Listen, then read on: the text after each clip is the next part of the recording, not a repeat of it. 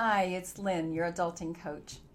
Professor Shelley Gable from UC Santa Barbara did some research on what predicts a strong relationship, how those that are going to last, that where the ties are strong. And she found that when our loved ones share a victory, a triumph, and other good things, how we respond either builds or undermines our relationship. She found that an active, constructive response builds connection and enhances well-being for both of us. So what's the formula? First, we are as present as we can be. We really listen. We attune to the other person. We reflect what they're saying and how they're feeling.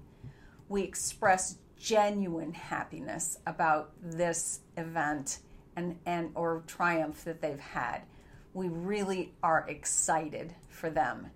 And we ask them to expand on it. Tell me more about it. Give me more details. We want to really help them relive the goodies that came from this experience.